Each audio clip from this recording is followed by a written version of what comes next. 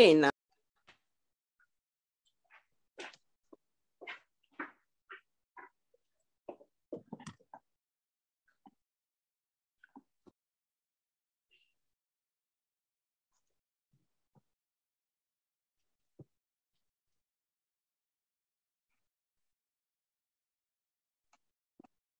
Good evening. My name is Michelle, and I will be your moderator for this class. Welcome to the Madison, Wisconsin Branch School. This is a school and not a church, and neither are we affiliated with any religious organization. This school is a nonprofit, non-denominational, religious, and scientific research organization dedicated to showing proof of the existence of Yahweh, our Elohim, and the operation of his eternal purpose, pattern, and plan, operating throughout eternity to this present day. This school was established as a result of a divine vision and revelation given to our founder, Dr. Henry Clifford Kinley, in the state of Ohio in the year 1931. We were incorporated in the state of California in the year 1958. We hold classes in the United States, Canada, and certain other foreign countries. The Madison branch was established in 1987. In this school, we use the true, correct, and original name and title of the Father, the Word or Son, and the Holy Spirit, which are contained in the original Hebrew text. The true name of the Heavenly Father is Yahweh. It has been improperly substituted by Lord. The true title of the Word or Son is Elohim. It has been improperly substituted by God. The name of the Holy Spirit manifested in or out of a physical body is Yahshua. It has been erroneously substituted by Jesus Christ. Lord and God are titles and not names. The Apostle Paul, filled with the Holy Spirit, tells us in 1 Corinthians 8:5 that there are Lords many and gods many. But we now know that each Lord must have a name and each God must have a name also. Elohim is a title, but unlike Lord and God, Elohim is a divine title. That means that Elohim is the title that our Creator chose for himself. Jesus is a name, but it is an erroneous name. A minor investigation on your part into a good dictionary or encyclopedia would prove that neither the Hebrew language, the Greek language, nor the Latin language have any characters or letters in their alphabet that would produce a sound that is made by this letter J.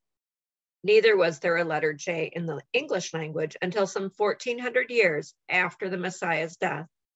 Therefore, such names as Jesus or Jehovah are impossible renderings of the true and original name of our Father and his Son. Christ is a title, just like Lord and God. Yahweh is pure spirit, and in this state, he is incomprehensible and inscrutable. He is the ultimate source, substance, limits, and bounds of everything. We have Yahweh in his pure spirit state symbolized on this chart as a cloud. Yahweh is not a cloud. He merely chose a cloud to symbolize himself because a cloud has no particular or descriptive shape and form. We have drawn this cloud all around the edges of this chart to show you that everything on this chart is within the cloud. In like manner, everything in the universe abides within the pure spirit state of Yahweh. Yahweh, knowing that man could not perceive of him in this pure spirit state, took on shape and took on form right within himself as Elohim. This is the Word or Son, a superincorporeal being that is having the shape and form of a man, but without flesh and blood. This form can only be seen in divine visions and understood in divine revelations. Later on, this self-same spirit manifested himself in a physical body and walked the earth plane as Yahshua the Messiah, whom the world calls Jesus Christ. Now there is only one name given unto salvation, and we must know that name. So the simple yet intelligent question that we should ask ourselves is, what was the name of the Savior during the time he walked the earth plane? A further understanding of this name and title may be had by reading the preface of a Holy Name Bible. Also at this school, we teach by the divine pattern of the universe. It is called the divine pattern because it is Yahweh's pattern. After Yahweh led the children of Israel out of Egypt, he called Moses atop Mount Sinai and showed him the tabernacle pattern in a vision. Yahweh instructed Moses to build one exactly like it in the wilderness of Sinai. The pattern consists of a most holy place, and a court round about. These three compartments make up the one tabernacle pattern. In this school, we show proof that everything in the universe is made and operates according to the structure and function of this threefold tabernacle pattern, and that absolutely nothing escapes the pattern. The primary constitutional objectives and aims of the Institute are as follows. First, help you find and know Yahweh, our Elohim, as he really is and actually exists. Second, to form a nucleus of universal brotherhood of humanity in Yahshua the Messiah, without distinction of race, nationality, creed, sex, caste, or color. Third, to investigate the unexplained spirit law, or so-called law of nature, and the powers latent in man. Fourth, to encourage and promote the study of the scriptures, comparative religions, psychology, philosophy, and modern, practical, and occult science. Fifth, to extirpate current superstition, skepticism, and ignorance. Sixth, to learn, know, and understand the operation of Yahweh's eternal purpose through the dispensations and ages. Seventh, to discern and avoid being deceived by Lucifer, the serpent, the dragon, the devil, or Satan and his demons, operating the mystery of iniquity on earth through dispensations of time.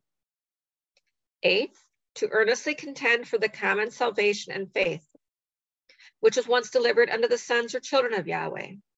Ninth, to make known that Yahweh from the beginning ordained there is no other name given among men whereby man can be saved, saving the name of Yahshua the Messiah.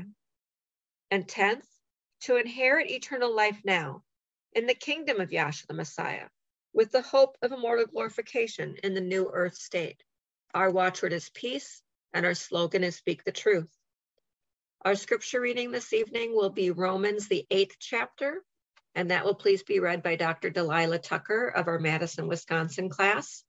And if we could start the evening off with a prayer from Dr. Andrea Volpe from the Oceanside, California class. Thank you.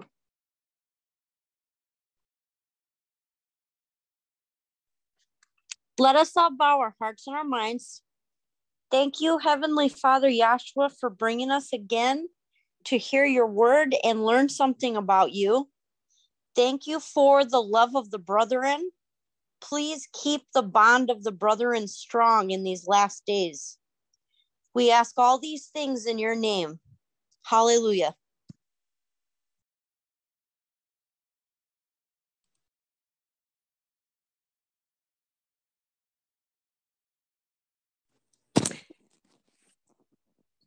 Can you all hear me okay? Yes. Okay, I'll be reading Romans, the 8th chapter.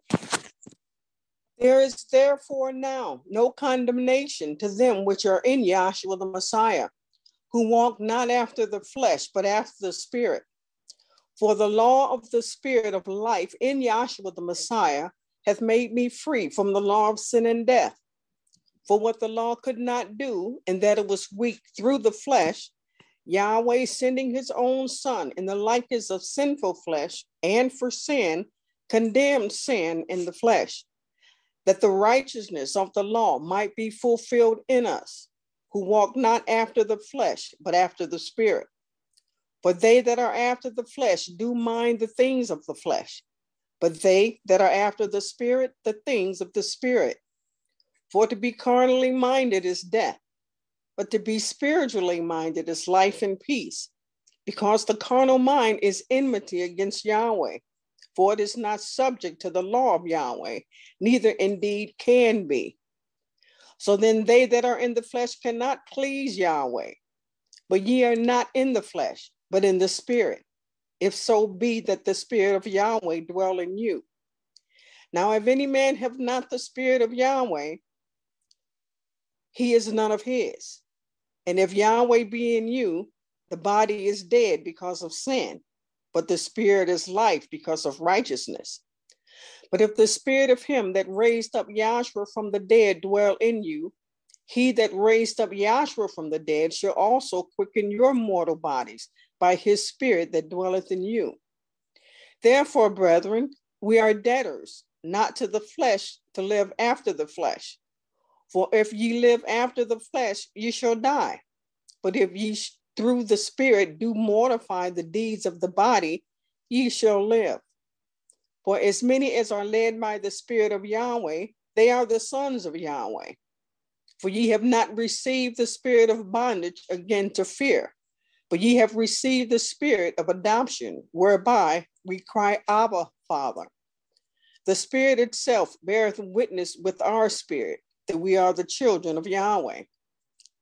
And if children, then heirs, heirs of Yahweh, and joint heirs with Yahshua, if so be that we suffer with him, that we may be also glorified together.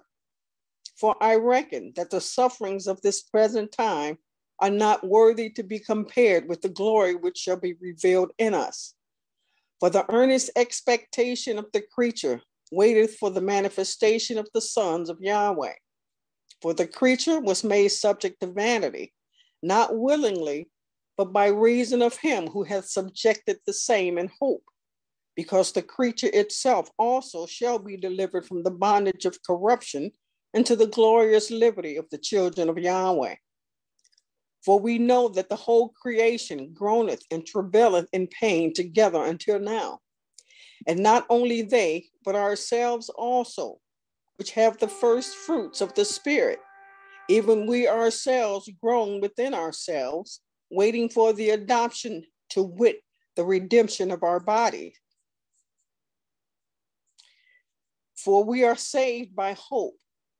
But hope that is seen is not hope. For what a man seeth, why doth he yet hope for? But if we hope for that we see not, then do we with patience wait for it. Likewise, the Spirit also helpeth our infirmities. For we know not what we should pray for as we ought, but the Spirit itself maketh intercession for us with groanings which cannot be uttered. And he that searcheth the hearts knoweth what is the mind of the Spirit, because he maketh intercession for the sons according to the will of Yahweh. And we know that all things work together for good to them that love Yahweh, to them who are the called according to his purpose. For whom he did foreknow, he also did predestinate to be conformed to the image of his Son, that he might be the firstborn among many brethren.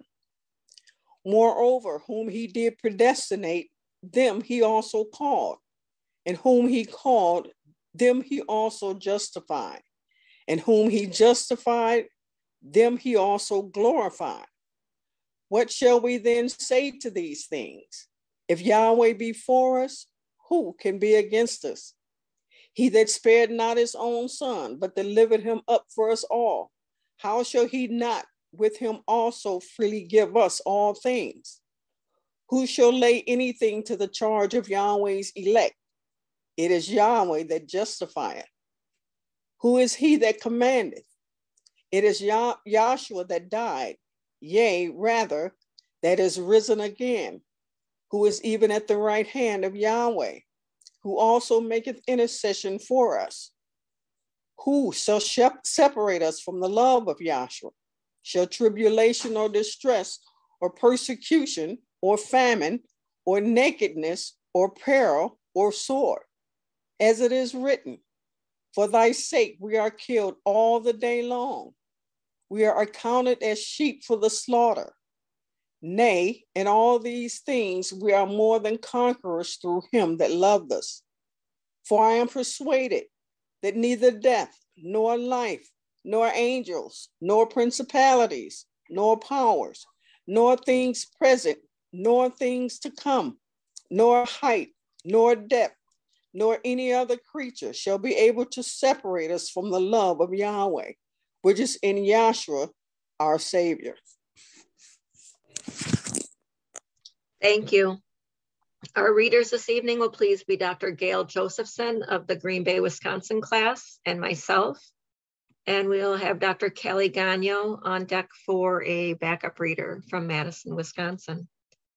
Welcome, everyone. We're glad that you could join us this evening. Welcome to our different visiting brethren from various classes. We're glad to have you here. Also, we'd like to welcome anyone that's watching us on YouTube this evening. Welcome to class. We will start with a 3-speaker format, with each speaker receiving approximately 35 minutes. And the first speaker we'd like to call on is Dr. Cherie Williams of the Orlando, Florida class. Thank you.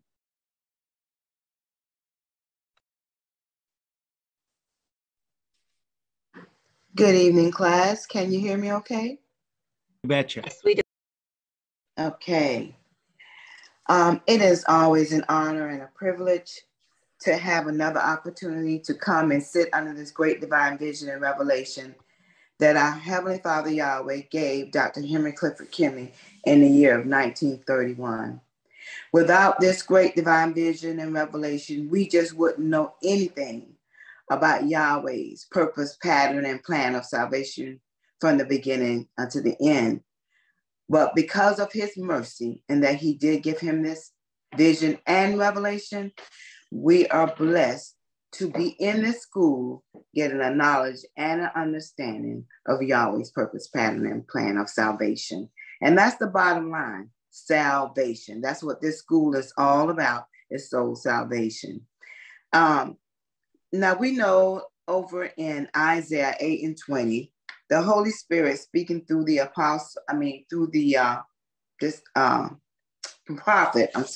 speaking through the prophet Isaiah, he states, to the law and to the testimony. If they speak not according to this word, it is because there's no light in them. And I know when I was christened and reared up in Mount Moriah Baptist Church in Winter Park, Florida, first of all, I was never taught what the law was other than the 10 Commandment law. But since being in school, we found out that the law consists of the first 5 books of the Bible, the accredited writer being Moses, which is Genesis, Exodus, Leviticus, Numbers, and Deuteronomy. And the prophets, or the testimony, is from Joshua, truly Yahshua, to Malachi, what the world calls the Old Testament part of our Bible, which they refuse to use. But the Holy Spirit says here, to the law and to the testimony, if they speak not according to this word, and the word is not the Bible, oh boy, that's a whole lecture within itself. The word is Yahweh Elohim himself, which was clearly explained by the moderator. If you speak not according to this word, it's because there's no light in you. So if anybody's trying to teach you anything about your Heavenly Father and your Savior, if they don't give you a witness in the law, a witness in the prophecies, show you how Yahshua fulfilled it and point out the spiritual reality, then the bottom line is they just don't know what they're talking about. So now we know over in John 14:26 that Yahshua the Messiah tells the people that he's the comforter, he's the teacher, he's the Holy Spirit, and he's going to bring all things back to our remembrance whatsoever he said unto us, right? So seeing that Yahshua the Messiah is the teacher in this school, and it's also he that taught the founder, in the divine vision and revelation, because if you have ever read the vision pamphlet, after he had the vision, Yahshua asked him, what is he going to do with what he had seen in the vision? And he said he didn't know how to answer. And he kept asking him, man, what will you do with that which I've shown you? What will you do? He said, I don't know how to answer. And so he said, well, I'll show you. And he took him, he said, I'll show you, the heavens, and the earth. I'll show you the man, and all these things, which are the natural things that point to the spirit. So that's how Yahshua teaches, going to the law and the prophets, and also taking these natural things that we are all familiar with. And all these things point to Yahweh Elohim and Yahshua the Messiah, and teaches us his purpose, pattern, and plan of salvation. Also, Yahshua the Messiah in his ministry in John 5:39, he also taught the people, saying, search the scriptures, for in them you think you have eternal life, and they are they which testify of me. So you have Isaiah saying, in essence, search the scriptures. Here you have the Holy Spirit personified in the Savior saying, search the scriptures. Then after he goes through that horrific death for you and I, he was buried in Joseph's new tomb and resurrected a quickening spirit. The day of his resurrection, he appears unto two of his disciples that are sad because he had been crucified. And we read in Luke 24:27 to help them understand what they had witnessed. He taught them by beginning at Moses. That's Luke 24:27. And it says, and all the prophets, Yahshua expounded unto them in all the scriptures the things concerning himself. So if that's the way the teacher in the school teaches, going to the law and the prophets, you know, and also taking natural things that point to the spirit, then it doesn't matter who it is. If they're not doing it that prescribed way that was set up, not by you and I, set up not even by the founder, but set up by the Holy Spirit himself. You know what I mean? Then they just don't know what they're talking about. You know what I'm saying? All right. So now, if we'll pick up the scripture lesson, if you start at the first verse for me, please. And while they're reading that, if the other scripture reader, if you can get, I believe it's the 7th aim, please go ahead. Romans 8:1. There is therefore now no condemnation to them which are in Yahshua the Messiah, who walk not after the flesh, but after the Spirit. For the law of the Spirit of life in Yahshua the Messiah hath made me free from the law of sin and death. For what the law could not do, in that it was weak through the flesh, Yahweh sending his own Son in the likeness of sinful flesh, and for sin, condemned sin in the flesh, that the righteousness of the law might be fulfilled in us, who walk not after the flesh, but after the Spirit. Okay, if you can hold it right there, that would be wonderful.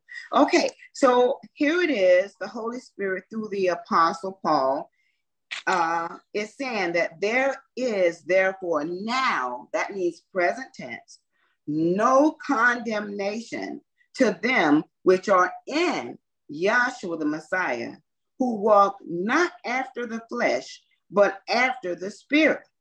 And then he repeats it down here at the 4th verse, says that the righteousness of the law might be fulfilled in us, who walk not after the flesh, but after the Spirit. And I can't tell you how many years I sat in class and not understanding this when I would hear it read, when I would hear speakers go into this scripture lesson here. Because at that period of time, walking after the flesh, I'm thinking in my mind, like, you know, how we had to stand in single file in line at school, you know, and a person in front of you, they have on a physical body. So to me, that was the flesh. And the person behind me, you know, he or she has on a physical body, that's the flesh. So I'm thinking, walk after the flesh. Okay, does that mean following behind a physical body? You know what I'm saying? So, you know, when you don't have the guidance of the Holy Spirit, sometimes, unfortunately, for some of us, including me, we sit there and we still don't quite get it. You know what I mean? But now, since being in class for a while, Yahshua has had mercy on my soul and made me to understand exactly what this is talking about. So now, it reminds me a few classes back, I think it was James, the 5th chapter, if my memory doesn't fail me, talking about that hard heart. So we seem to keep coming across this topic, and it must be very important for us down here at the end of this present kingdom age to get this fully understood. So now, what is this flesh that he's talking about? That if you walk after the flesh, you're not walking after the Spirit. You know what I'm saying? So now this flesh, as we went into in previous classes, really is talking about the works of the flesh, or that hard heart, as we saw on the brain chart before. But what I want to do, let's go to this. Is it the 7th aim about the mystery of iniquity there? Yes. Okay. Aim number 7, to discern and avoid being deceived by Lucifer, the serpent, the dragon, the devil, or Satan and his demons operating the mystery of iniquity on earth through the dispensations of time. Okay, thank you. It says to discern and avoid. In other words, we cannot avoid Satan and his demons if we cannot discern him. In other words, if we cannot recognize him when he shows his nasty head. You understand what I mean? Whether it's at home, whether it's at work, or whatever the case may be. You know, if we cannot discern or detect him and his wicked ways, then we cannot avoid him. So it says to discern and avoid. Read it again. I'm sorry. Read it again. To discern and avoid being deceived. Hold it right there. Being deceived. You see, and Yahshua said that in Matthew's 24th chapter, let no man deceive you, right? So it says to discern and avoid being deceived, read on. By Lucifer. By Lucifer. The serpent. The serpent. The dragon. The dragon. The devil. The devil. Or Satan and his demons. Operating the mystery of iniquity on earth through the dispensations of time. All right, now that covers the spectrum. Every title that the mystery of iniquity has been given is covered in that aim. So now, let's just examine it just for a little while. Let's go over to the very beginning. This was revealed to Moses in his vision. You know, and the dean pointed this out. I believe it was the last class talking about how that when he was on the floor, it was revealed to him that the Exodus came before the Genesis, and that was about all he could say, and just cried or whatever. That was me. That's right. Yes. So the reality thought I had it all.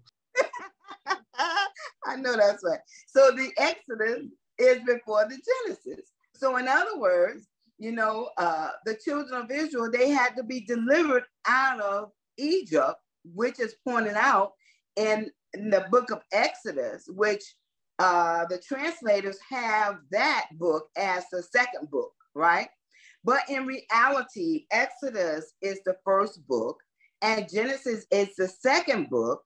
And Yahshua pointed it out through the founder in the Elohim book that in Exodus 24:16, where it talks about the cloud covering the mount 6 days and the seventh day, you know, he came out of the cloud. I'm not quoting it verbatim, but those 6 days is where Genesis belongs. So you really do have the Exodus before the Genesis. And also there's a spiritual reality in that as well. You know, that old wicked got to be cast out first. That's the Exodus before you can get a new beginning in Yahshua Messiah. That's what Genesis means, beginning. Okay, so now let's go to Genesis. I want to pick up over with Cain and Abel. I believe, if I'm not mistaken, is that Genesis 4:1? I think it is. Yeah. Yes. Okay. Genesis 4:1. And Adam knew Eve, his wife, and she conceived and bare Cain and said, I have gotten a man from Yahweh. And she again bare his brother Abel. And Abel was a keeper of sheep, but Cain was a tiller of the ground. And in process of time, it came to pass that Cain brought of the fruit of the ground an offering unto Yahweh. And Abel, he also brought of the firstlings of his flock and of the fat thereof. And Yahweh had respect unto Abel and to his offering. But unto Cain and to his offering he had not respect. And Cain was very wroth, and his countenance fell. And Yahweh said unto Cain, Why art thou wroth? And why is thy countenance fallen? If thou doest well, shalt thou not be accepted? And if thou doest not well, sin lieth at the door. And unto thee shall be his desire, and thou shalt rule over him. And Cain talked with Abel his brother, and it came to pass when they were in the field that Cain rose up against Abel his brother and slew him. And Yahweh said unto Cain, Where is Abel thy brother? And he said, I know not. Am I my brother's keeper? And he said, What hast thou done? The voice of thy brother's blood crieth unto me from the ground. Okay, that's good right there. Thank you. All right. So now, in previous classes, ministers have had read over there in Revelations 12 and 7 that there was a war in heaven before the world was, and that Michael and his angels fought against Satan and his angels or demons, but Satan and his demons, they prevailed not, and there was no more place found in heaven for Satan and his host, and they were kicked out of heaven. But the question would be, well, why was there a war in the first place? Now you kind of find out that what happened in heaven was that Satan looked around and he had seen no angel, no brighter than he was, no more beautiful than he was. And so he deceived himself and began to lie to the angels and tell the angels that he's the mighty one, you know. And then Yahshua stood up and said, no, he's a liar, I am he. So you see, right from the beginning in pure spirit, Satan is a liar. And then when he lied to the angels, that 1/3 that believed his lie, and he caused them to be kicked out of heaven along with him, he murdered them. So he lied and then he murdered in heaven before the world was. So now when you come into the earth plane, you see here with Cain, right? Then he's got to lie because Yahweh asked him, well, where's your brother? And he lies, right? He said, I don't know. Am I my brother's keeper? You know what I'm saying? So he's lying to the great creator, and he had already murdered his brother, you see. And Yahweh was the one that rejected his offering. You get what I mean? But yet, and still, he's mad at his brother. Why are you not even mad with Yahweh? Because he can't get his hands on Yahweh. Yahweh is pure spirit, and he's the creator. You understand what I'm saying? So instead of being angry with Yahweh, he's mad with his brother and kills him. So he's a liar and a murderer in heaven before the world was. So when he's incarnated in a physical body, he's a liar and a murderer. You understand? So it sounds a whole lot like news today, right? Oh my goodness, we're not even talking about all the lies, you know. I mean, it just don't matter what aspect of life you want to talk about. You want to talk about the religious world, you know, all the preachers and all, you name it, rabbis, you know, Pope, whatever, just a bunch of liars, you see? And then they're murdering the souls by lying to them. You get what I'm talking about? Then you look at the political world. Oh boy, lie, lie, lie. Oh my goodness. You see, it's just ridiculous. But they're just a bunch of liars. That's the devil. That's what he does. He's a liar. He's a deceiver. He's a murderer.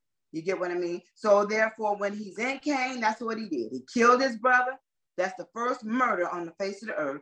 And he lies to Yahweh about it. So now we're beginning to see how that mystery of iniquity worked, right? All right. So now we're going to go down just a little bit further. Let's go on over to, I think it's the 6th chapter of Genesis. 6 and 7. I'm going to eliminate some reading for sake of time because we're going to run out. But we know this is about Noah, right? At the end of the antediluvian age, you see, Yahweh found favor in Noah, and he gave him a vision and told him that the wickedness of man was great in the earth, and that every imagination of the thoughts of his heart was only evil continuously. And as a result of that, he said he will kill all flesh off of the face of the earth. So what you had going on during Noah's time, they're lying, you know what I'm saying? They're murdering, they're raping, you know, the same thing that's going on in the news today. It's going on back there during Noah's time. Say the wickedness of man was just great in the earth. You get what I mean? So we know how it went. Yahweh, because he's justice, he gave mankind 120 years. And during that 120 years, Noah is a preacher of righteousness, as you read in the scriptures, and he's preaching to the people that is going to reign. It's going to rain for 120 years. And one would question in their mind, well, what's the big deal about it's going to rain? Well, according to the divine vision pointed out to us, and I know I didn't know this before I came to this school, it had never rained before Noah. So in other words, Noah is preaching something that the people had never experienced. They had never seen rain. They never felt rain. They never saw lightning and heard thunder. None of that. A mist from the ground came up and watered the vegetation. That's how Yahweh watered the earth. You see, never rained. So for that 1656 years of the antediluvian age, you got all that water being stored up, you see, in those clouds there. So after that 120 years had expired, then Yahweh told Noah, it's time. You know, the ark is complete now. And you kind of find out that Noah, he was 480 years old when he had the vision. And he had been preaching for about 20 years before the boys were born. You see, he already been preaching for some 20 years. And then the boys are born and they grow up and they begin to help their father build that ark. And the people helped for a time too. But then it got all the way down to year 19, more and more people falling away. Year 20, people falling away. Pretty much nobody but Noah and his family is left now. You see, because they calling him a fool and so you just a crazy old man and what have you. So Yahweh told him, go into the ark, it's time. He goes into the ark. He's sitting in the ark. You might as well say like in the midst of a desert. It just seems crazy. Why is this old man got this huge, big old boat, you know, in the middle of dry ground? You understand? What is going on? He doesn't even have the boat on a riverbank somewhere.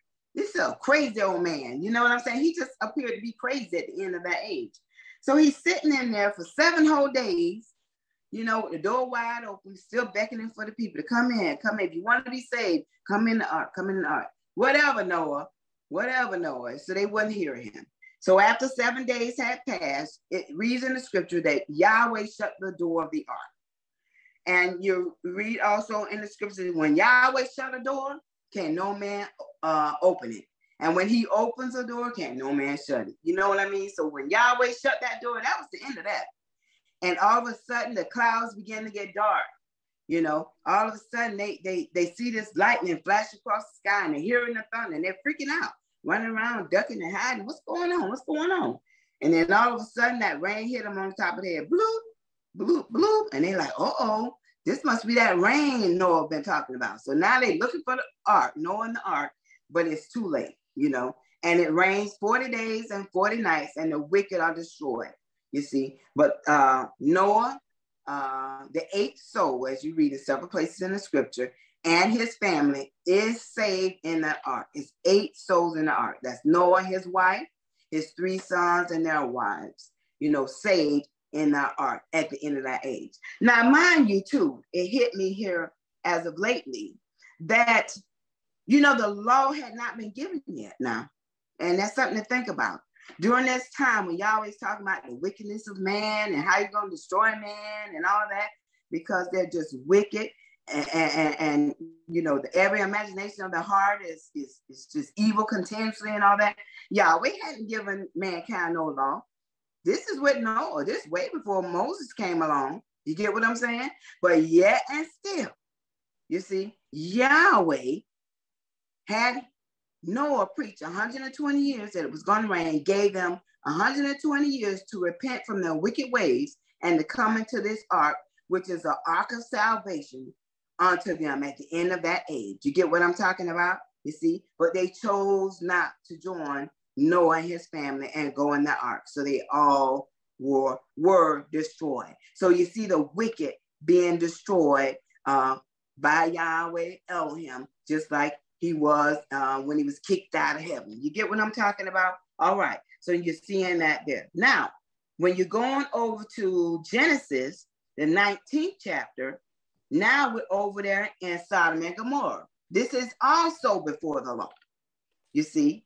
This is also before the law. But all this is teaching us that Yahweh has always hated evil. Right from the war in heaven, right from the wickedness in Cain.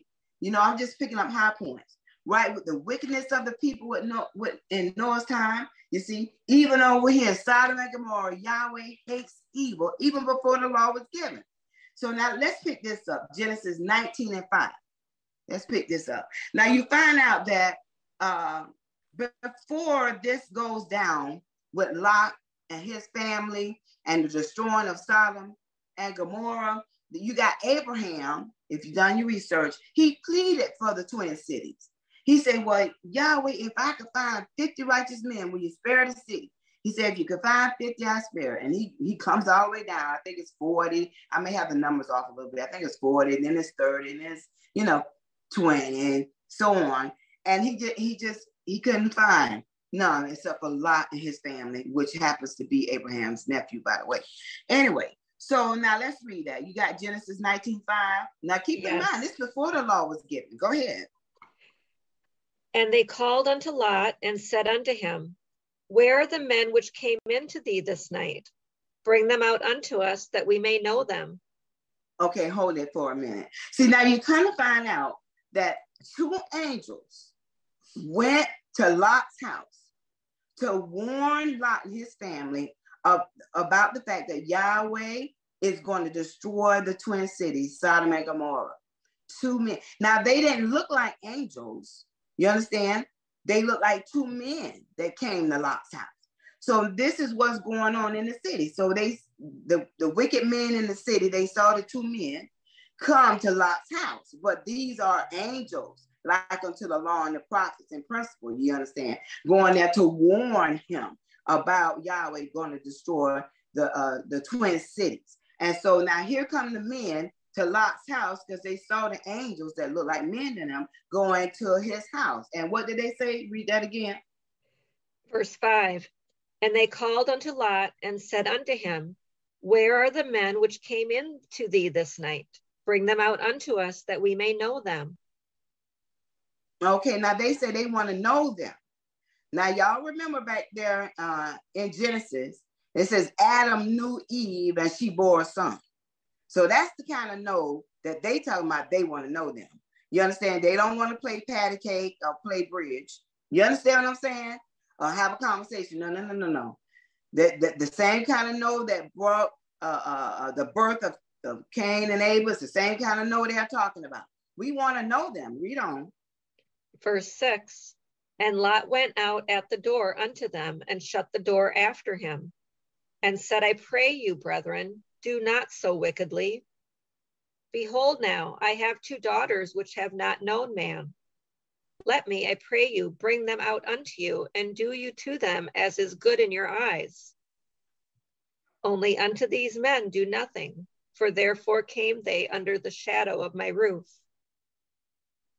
And they said, stand back. And they said again, this one fellow came in to sojourn, and he will needs be a judge. Now will we deal worse with thee than with them. And they pressed sore. Oh, go ahead. Keep going. Go ahead. And they pressed sore upon the man, even Lot, and came near to break the door. But the men put forth their hand and pulled Lot into the house to them and shut the door. And they smote the men that were at the door of the house with blindness, both small and great, so that they wearied themselves to find the door. Okay, hold it right there. All right. So he said, Lot, which was a righteous man unto Yahweh, you have to read it for yourself. He said, don't do such wickedly. You understand? And that they're seeking the men. You know what I'm saying? He offered his virgin daughters unto these wicked men to spare the angels. And you read on down through there, they say, we don't want your virgin daughters. We want the men. You understand? But he said, do not so wickedly. You understand what I mean? And they press upon him and all that, trying to break the door in and get in the house or what have you. So the angels reach out there and they get Lot, bring him in the house. You understand? To spare Lot. And then the angels smote the wicked men with blindness that 5 minutes, I see that they wearied themselves trying to find the door. Now, you see, Yahshua is the door. And, by me, if any man enter in, he shall be saved. That's what Yahshua said. So here you got the wicked wearying themselves trying to find a door, but they can't find the door because they have been blinded by the angels. You get what I'm talking about? So you see the wickedness of man is just great in the earth. So what happened? The twin cities, they were destroyed. They told them, don't turn back and look. The wife turned back and looked. She turned into a pillar of salt because what she saw had to be preserved, as it were. It was not time yet for that to be expressed to mankind, how Yahweh destroyed the twin cities.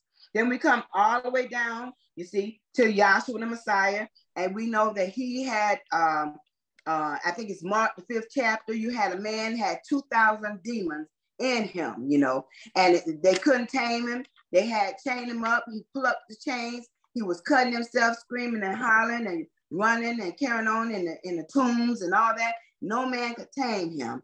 And Yahweh Elohim, who is Yahshua the Messiah, the Savior, right? He asked him what was his name. He told him to shut up and come out the man. He said, what is your name? He said, Legion. Legion is 2,000 damnable spirits in that one man. No wonder he was cutting himself and breaking chains, and he had all this strength and all that.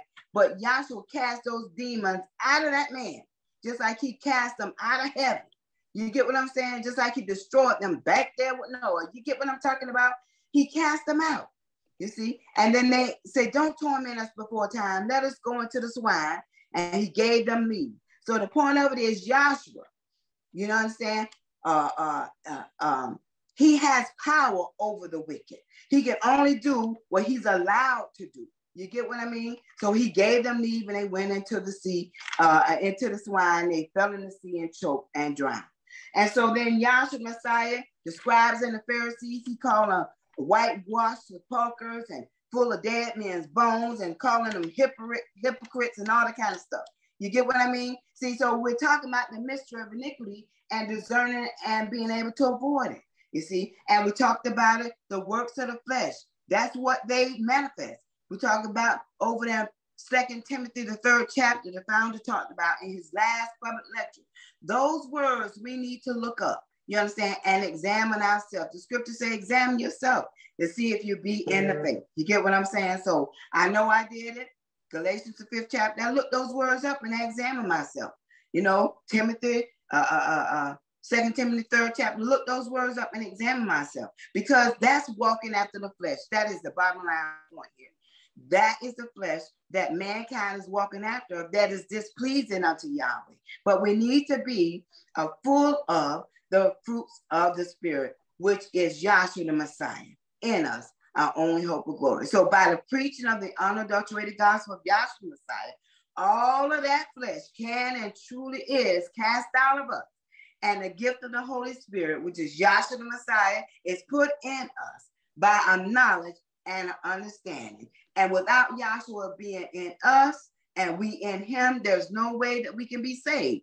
There's no way that we can walk after the Spirit unless Yahshua is in us, because the steps of a righteous man is ordered by Yahweh. So all praises and all glory go unto Yahweh our Elohim through Yahshua the Messiah our Savior. Hallelujah. Hallelujah. Thank you. Our next speaker will please be Dr. Rick Enzenroth of the Madison, Wisconsin class.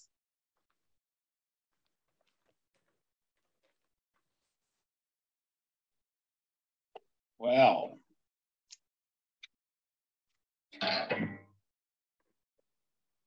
let's just start reading at the scripture.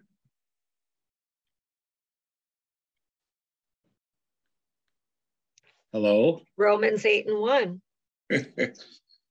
There is therefore now no condemnation to them which are in Yahshua the Messiah, who walk not after the flesh, but after the Spirit. For the law of the Spirit of life in Yahshua the Messiah hath made me free from the law of sin and death. Okay. For what the law could not do, in that it was weak through the flesh, Yahweh sending his own Son in the likeness of sinful flesh, and for sin, condemned sin in the flesh. Okay. Stop. So who's he talking to here? She's talking to Yahshuans, right? Sons, yes. It even says so. So, you know, this thing is so simple.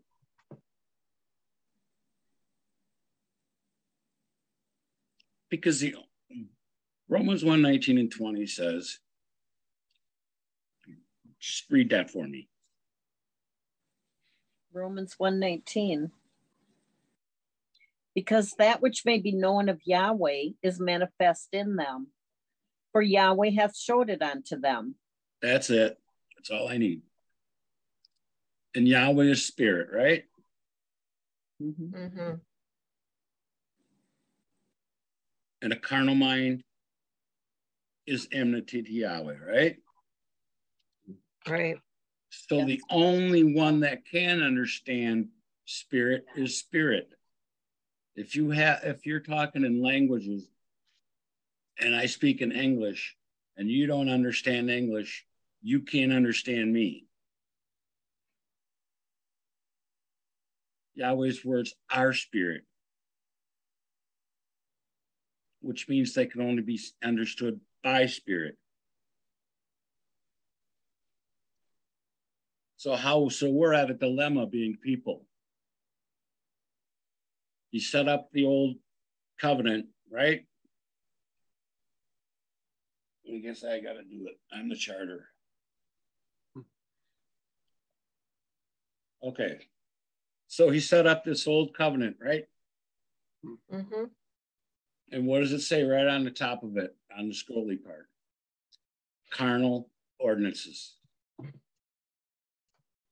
On the bottom, physical. That was for man to do.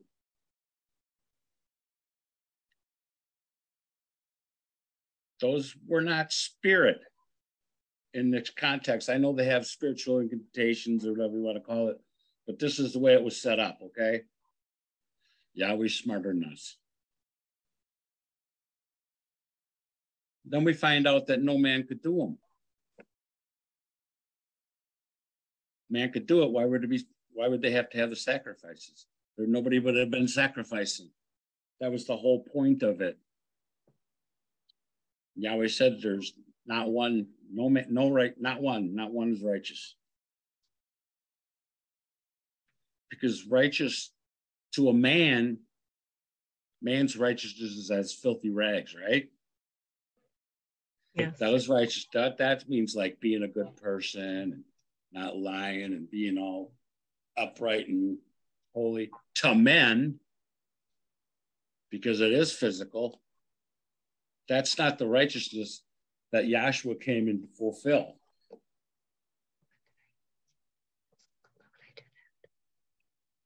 But anyway, so this was set up. Man couldn't do it. So what does Yahweh do? Sends his own son. Give me John 1:1. John 1:1. In the beginning was the Word, and the Word was with Yahweh, and the Word was Yahweh. The same was in the beginning with Yahweh. Okay, so Yahweh and Elohim are the same. Let me go back. There. It's kind of weird running the charts too. Okay, so we got up in the upper corner here. I guess I got the pointer too, don't I? Up here's Yahweh, and then here's Elohim coming out of Yahweh, if you will. Now drop down to 7, or is it 14? 14, I think you want. Yeah. Yep. And the Word was made flesh and This dwelt here among word us. that was the same as this was made flesh and dwelt among us. Right? I know I'm giving you the Godhead, but there's a reason for it. Okay? Mm-hmm. And then what does Yahshua come in? What's he going to do? Well, previous speaker said that the scriptures were written of Yahshua. So we go down, let's just do a simple thing here. John, what does he call Yahshua when he's going to baptize him? The Lamb of Yahweh. Get it for me though. John 3 or whatever. John 1 and 29. 1 and 29. Okay. The next day, John seeth Yahshua coming unto him and said, Behold the Lamb of Yahweh, which taketh away the sin of the world. Okay, so he calls him a lamb, right? And he's come to take away the sin of the world. In other words, he's come to give salvation. Okay. So what do we go over here? Down in Egypt, right? And we got the Passover. And we know about it's a lamb, it's got to be inspected and all this. And Joshua was brought up before Pilate and nothing found wrong with him. Got the blood on the top, two sides, and the basin on the inside of the door, not on the outside like they depict in the 10 Commandments. Well, whatever. Because where's your blood? It's on the outside or inside. Better be on the inside or you're dead. So then we got Yahshua on the cross with the crown of thorns, nails, nails, nail. Right? 4 points of blood. What did this one come to do? So? Take away the sins of the world or be salvation at that point. Is really what it's all about. So what happens here? They get up, they spoil the Egyptians, yeah. Go to the Red Sea. 3 days to get there. He was dead, buried for 3 days, then rose. So what happens here? They're up against the sea on the third day. Pharaoh's behind them. Yahweh kicks up a wind and tunnels through the water, not no flipping over stuff. They go through, so they had salvation. What happened to the Pharaoh? Got drowned. That's the same thing that happened in heaven.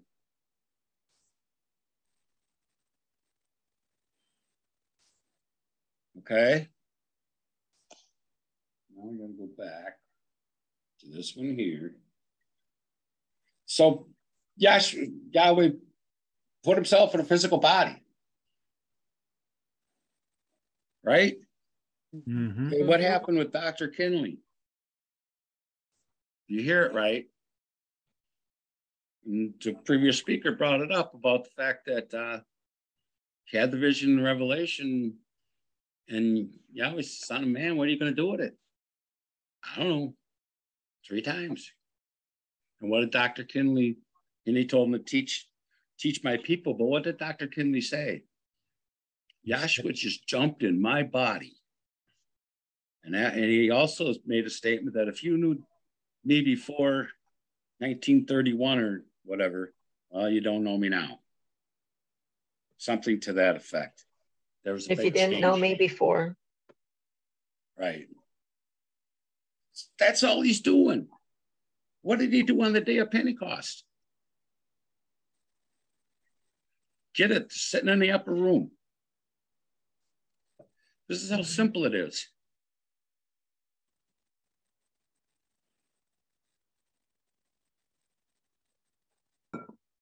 Pentecost, upper room, please. We're getting there.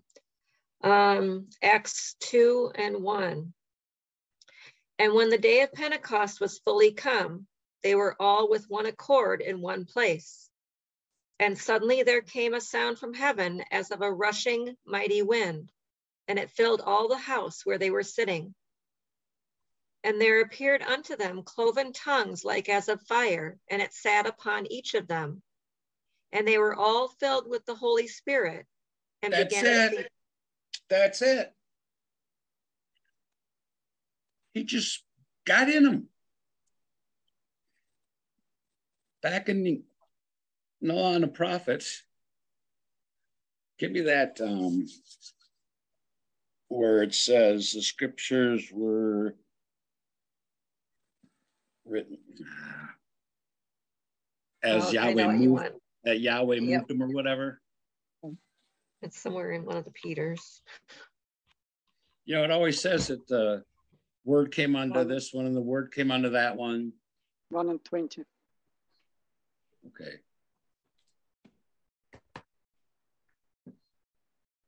I think it's 2 Peter 1 and 20, try it. Okay. Yep, 2 Peter 1 and 20.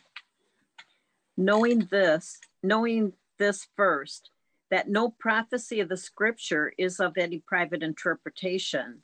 So you can't read up on it. You can't figure it out yourself. Why? Keep going. For the prophecy came not in old time by the will of man, but holy men of Yahweh spake as they were moved by the Holy Spirit. As they were moved by the Holy Spirit. He jumped in those boys, said what he had to say, then got out. Wasn't permanent. Then we get up to this here with the ordinances chart. It says right here, Joshua nailed it to the cross. He finished. Give me that it's finished. Where's that? And what did he come to do? That's in that first part with John the Baptist too. What did Joshua tell him about? I need to be baptized of you. Suffer it to be so now. Because thus it becomes us to fulfill all righteousness. Thank you. I didn't really need the scripture. That's okay. Came in to fulfill. And when he got up on that cross and died, he said, it's done. Then he got buried, resurrected. 53 days later, whatever it is when that Pentecost came. Now, we're fortunate to live in this time. Because back then, it wasn't permanent, and they got it. Don't worry about it. They got picked up down there, but this is the end times. And our only hope is to have Yahshua in us.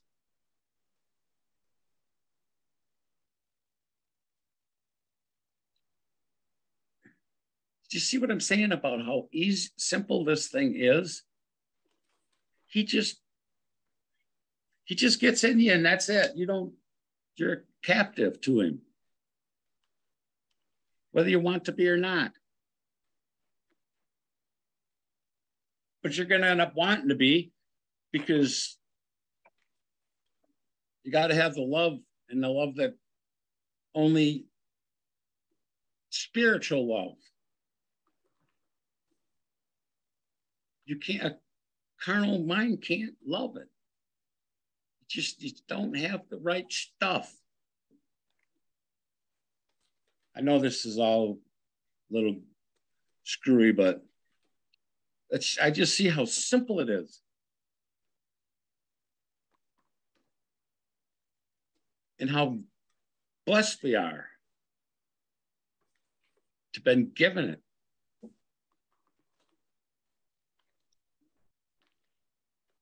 Not going to go much longer. You know me, I'm short breath. So somebody else can clean up my mess, Dennis.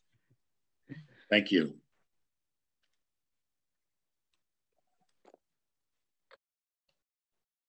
Our next speaker will please be the Dean of the Madison, Wisconsin class, Dr. Steve Gagno.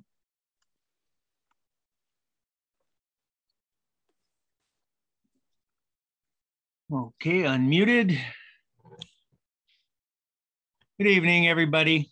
I've thoroughly enjoyed class so far, and you can't understand what's going on in Romans. There is therefore now no condemnation to them that are in Yahshua, unless you've gone through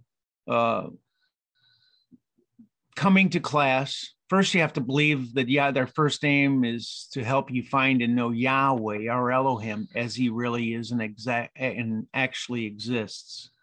You have to know and understand that he is. Get for me John 5 and search the scriptures. 5 and 39. Please. Thank you. Just getting there. Yeah. Search the scriptures. For in them you think you have eternal life, and they are they which testify of me. So if you go out in the world and you ask people, what are the scriptures? You'll get a lot of different answers. People don't understand. We know what the scriptures are. When he's standing there, you know, the script, Matthew, Mark, Luke, and John, and Paul, and Peter, and all of them weren't written yet. The only thing they had was the law and the testimony, like Cherie said, to the law and to the testimony. If they speak not according to this word, it is because there's no light in them or revelation of truth in them. So first you have to understand that he is, and Cherie's went through a lot of that. And then she talked about Cain and Abel, and she talked about the seventh aim is to discern. Well, how are you going to discern unless you know something? So people come down to this school to learn something about their creator. And I'd like, what is it? Yahweh is spirit, and they that worship him. What is that, John? My brain isn't John working. 4:20. Pick it up at 1 or something, 23 or wherever that is. But the hour cometh? Yeah, do that. That'll work. Okay. John 4 and 23. I want Yahweh as spirit, but okay. That's the next verse. I can do just 24 if you want, or pick it up at 23. No, I want them all. Okay. John 4 and 23. But the hour comes, and now is. That's us. This is the now is. We're if you know the ages and dispensations chart, we're past Noah, we're past the law of Moses, and we're past the death, burial, resurrection of Yahshua the Messiah. And he says, now the hour comes and now is. Read. When the true worshipers shall worship the Father in spirit and in truth. Why? Keep reading. The answer is next. For the Father seeketh such to worship him. Because he seeks to be worshiped in spirit and in truth. Read. Yahweh is spirit. Doesn't have spirit. He is spirit. And you go back to your Moses chart, and we were looking at that cloud, and we know through study and looking, spirit, wisdom is spirit. This is the definition of what spirit is. Yahweh doesn't have wisdom. He's the sum total of it, so on and so forth, of knowledge, intelligence, love, beauty. All of these attributes make up what Yahweh is. He is spirit. We don't have a spirit detector. We can't say, oh, there goes some love. There goes Yahweh. I see some knowledge. We're just handcuffed. So Rick had Romans 1:19 and 20, and we'll read the whole thing real quick. Did I finish the spirit? Is there another line there? There's just a little bit more. Finish Yahweh it. is spirit, and they that worship him must worship him in spirit and in truth. See, the word is must worship him. He's saying must. It's a must. So you're at a disadvantage. So he tells us how. He says, search the scriptures, for in them you think you have eternal life, and they are they which testify of me, in John 5:39. And the scriptures are the law and the testimony. So when we see I'm just trying to pick up some of the things Sharice went, Noah's Ark. The ark was the vessel of salvation. It was 3-tiered. It had one door in the side and one window. Everyone went in through the side. It typifies the tabernacle is a 3-fold tabernacle. There's only one way into the tabernacle. Wide is the gate that leads unto destruction. One way in, one way into the ark. It's 3-fold. There were 3 things he asked man to build. Noah's Ark, the tabernacle, and Solomon's temple. And all of them were 3-fold. He's just trying to show you that Yahweh, it's Yahweh Elohim, Yahshua. These 3 are one. Blood, water, spirit, 40, they agree in one. Death, burial, resurrection, they agree to the nature of Yahweh. These are the witnesses. We're trying to, this is the gospel, the good news that Yahweh has come down and he's allowed us to see something about something we can't see through the witnesses, through these examples, so that we can say, wow, Yahweh's real. He intended, he gave his name to Moses at a burning bush. You know, this is my name forever. We understand that his name, you breathe his name. You start to see something about Yahweh. And this is how you come into believe that he really is and discern. The thing that Teresa, you know, you want to discern and avoid being deceived by Lucifer. Well, first you have to understand Yahweh. Yahweh, you know, he just doesn't mince words. I'm Yahweh, the same yesterday, today, tomorrow. You know, he gives witnesses for everything he does. There's a witness for it. And we start to understand that this book is put together to point out Yahweh is salvation, because that's the purpose. That's why he's called a lamb, because a lamb dies for your sins. All these things start coming together and painting a picture that Yahweh is real. So now when we jump over to Romans, the 8th chapter, after the Holy Spirit is poured out in the hearts and minds of men, and they are different now. The Holy Spirit is permanent in man. The apostles followed Yahshua a lot around, and he fed them and took care of them, and he was their comforter. And in John, the 14th chapter, he says, I'm going to go away. And they're thinking, what? Where are you going? They're upset by this information. But he had to go away to end a covenant that was made with the Jews, which those people were, and the children of Israel. He made a covenant with them that he would be their El and they would be his people, but they had to keep the covenant. They couldn't keep it. They were all sinners. They were all defiled, basically. They had no righteousness. Yahshua, all righteousness was contained in him. This was given so that you could see an example that you can't do this thing. You can't even be true to yourself. You know, people, we were so different before we came in here. And after you've been here long enough, you see that he's been writing in you this thing. And you see a difference. People that you knew 20 years ago or so, and you'd run into them, you're different. You're not the same person. Yeah, you like the same music and this and that, but you're different. When the squeeze is on, you speak in wisdom. You don't rattle like the rest of the world.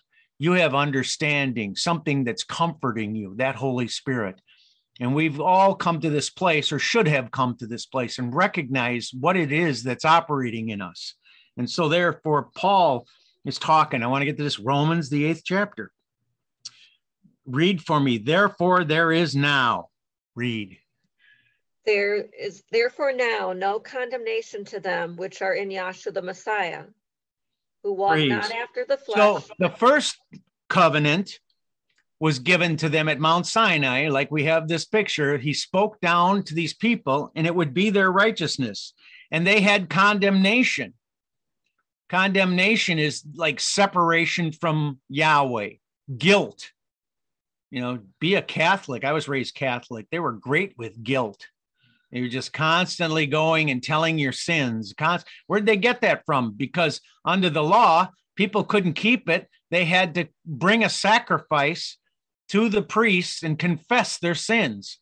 Well, they picked that up, the Catholics, and they brought it over in the new covenant, because all they could see was the flesh. And they had people doing this. I was one.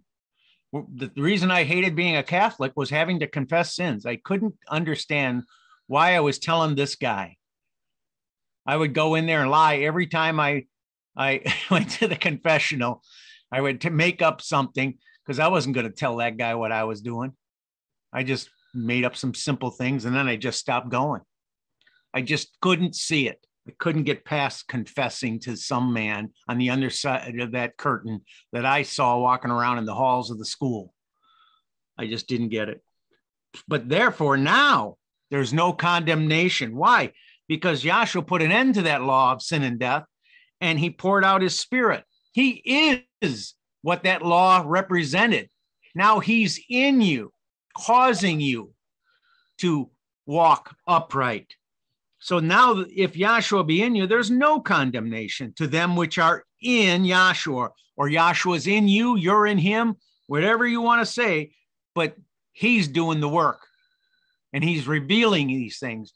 just like I said, you come down here and we preach this gospel. You have to see Yahshua, not somebody on the floor teaching you. After a while, you recognize the witnesses point out Yahshua, doesn't point out your dean. Who cares about your dean? You know, if he's doing his job, he's pointing out Yahshua. And that's what you want to see. So there's no condemnation to them that are in Yahshua, who walk not after the flesh. You know, I like Cherise. Walk after the flesh. I'm walking in single file and there's somebody in front of me. So she's always trying to skip to the front of the line so she's not behind anybody. I know how you are, Cherise. Went to the front of the line. But anyhow, that was a cute example. So read 2. For the law of the Spirit of life in which is Yahshua different Messiah, than the law of Moses. The law of the Spirit of life, read, in Yahshua Yahshua. Messiah, hath made me free from the law of sin and death. The law of sin and death was Moses. You did something, you were guilty, you bring a sacrifice. It did, and in Hebrews, 9:9 or something, it did nothing pertaining to the conscience. What the law couldn't do anything to the inner man. It couldn't take away the guilt that was in you. You couldn't keep it. You were constantly coveting. You were constantly breaking this thing. Try not to covet something, you know, lust after something, or, you know, especially whatever. I ain't going to go any further with that. Just coveting. I always think, how could you covet everything you see? You just covet the flesh. That's what you're seeing. So read 3 now.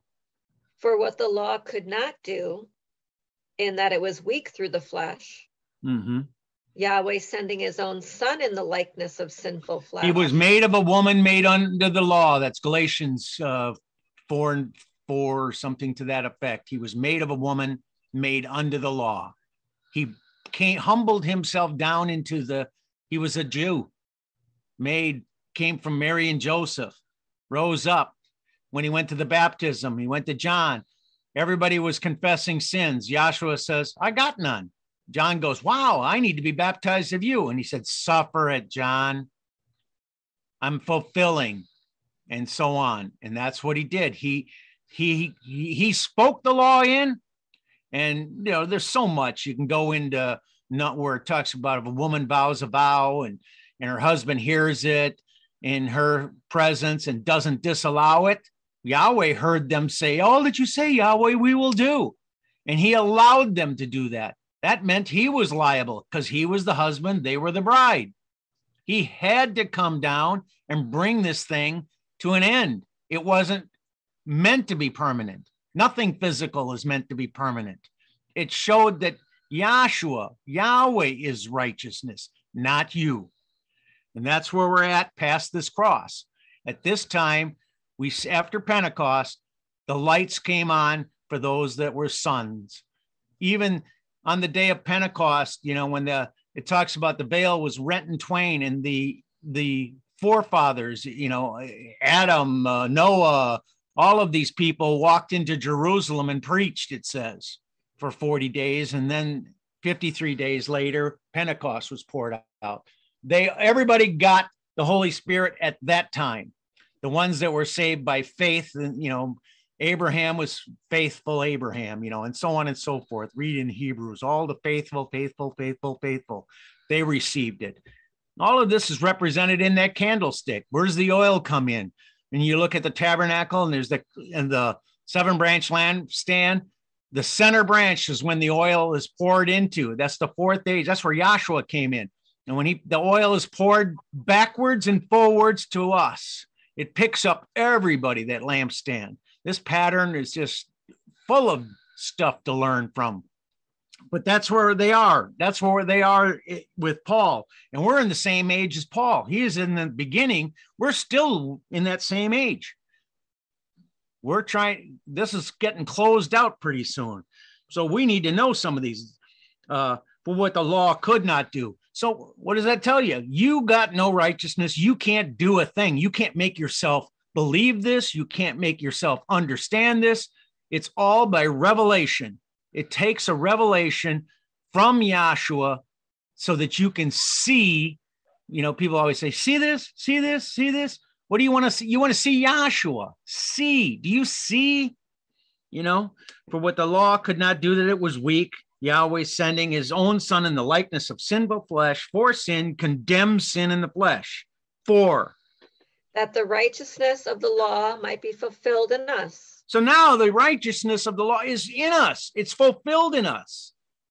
It wasn't vain words when Yahweh spoke it. He brought it to an end and poured out his spirit. The plan of Yahweh is so perfect, so beautiful, so consistent. Same yesterday, today, tomorrow. He doesn't change his mind. He doesn't think he did a bad deal or anything. His plan is perfect. And you watch, when you come down to class 10, 20, 30, 50 years, you see the perfectness of Yahweh. You can stand still and see his salvation. You can stand in this thing. You can go through trials. You know, Abraham had to offer up Isaac. He was faithful Abraham. You know, he was allowed to do that because he had already seen how he was given Isaac after Sarah's dead womb, and so on and so forth. And these are examples for us to see that Yahweh is faithful, keeps his promises, all these things. So to be carnally minded is death. To be spiritually minded is life and peace. And this thing, there's so much in this Romans, the 8th chapter, but to jump in here and, you know, people are going to come on and see these lectures, and you have to set a foundation. And, you know, I'm scrambling just to kind of give the last speaker some time and set up some of these things a little bit. But I just have been in awe for over 35 years coming down to this class, you know, when they told me you breathe his name, and I went, wow, that is amazing. And that was like the first thing I heard, you know, and then it went on, you know, the tabernacles and Godhead, and wow, the mystery of iniquity. He's a creation, and Yahweh's always wins. You know, it looks like he's going to win the mystery of iniquity, but Yahweh always wins. And, you know, you watch TV and you see these wrestling, you know, the good guy always wins in the end. You know, all these things are showing something about Yahweh, and the world just doesn't quite get it. And we've been privileged to see the preaching of the gospel, and in the creation, and in just science, and everything is pointing out, you know, I had some scientists in our class over the years and talking about, you know, what are those cells in the brain called, Sasha, angels or astrocytes, or, you know, just things that are in the body that just amaze me, you know, T cells. And I don't know, I had too many people that taught us science. I never even took biology. That's how much I liked it, but I could understand it when you put it towards the purpose of Yahweh. You put it towards the purpose of Yahweh. You put it towards the thing. And to be carnally minded is death. You know, they're worried about babies, and they're killing babies. And I'm thinking, you're all dead anyhow. Yahshua ain't lost any of his. You know, I'm not into abortion, but I just think they don't even know how to read their book, and they don't even know what life, the description of what life and death is. You know, there's just no way to have a conversation with people who are not in this class and have it really make any sense, because this whole thing is about Yahweh, Yahweh, Yahweh, and then about Yahweh. So with that, I'm going to turn it over. I didn't put it in the chat, but I would love my next speaker to be the Dean of the Oceanside class, Dr. Dennis Volpe. Thank you for the time. Thank you very much. I trust everybody can hear me okay, I'm hoping. Yes. Okay. Well, I'm just going to pick it up from where the other speakers left off, because I thought there were a lot of great points that were made. And I want to say that when you're reading the book, the chapter, the Romans, the 8th chapter, you have to bear in mind that it is a continuation of the 7th chapter. Now, what Paul is doing in the 7th chapter, and really even in the 8th chapter, he is contrasting the two natures. the nature that he had before he had the Holy Spirit, and the nature that is a result of the Holy Spirit.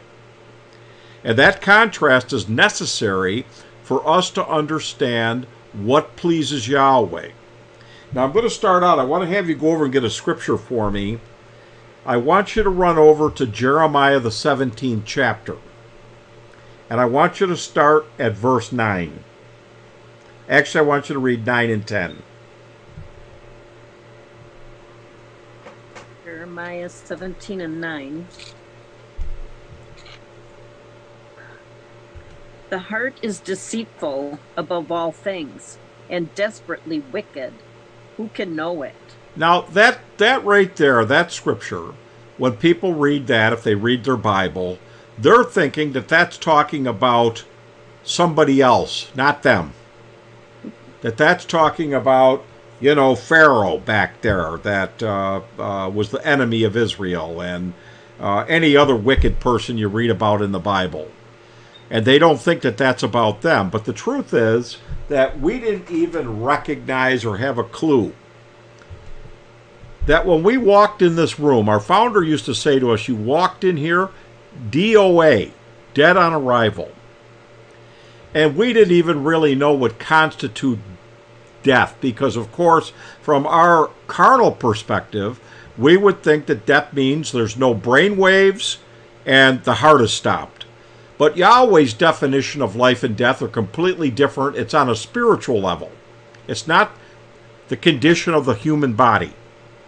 You can be walking around with the healthiest human body in the world and be dead as you can be in your soul.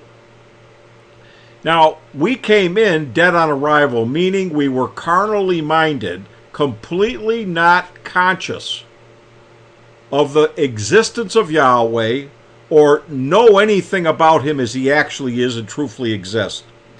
And as we found out from coming to class, that in John 17, that eternal life was to know your Creator.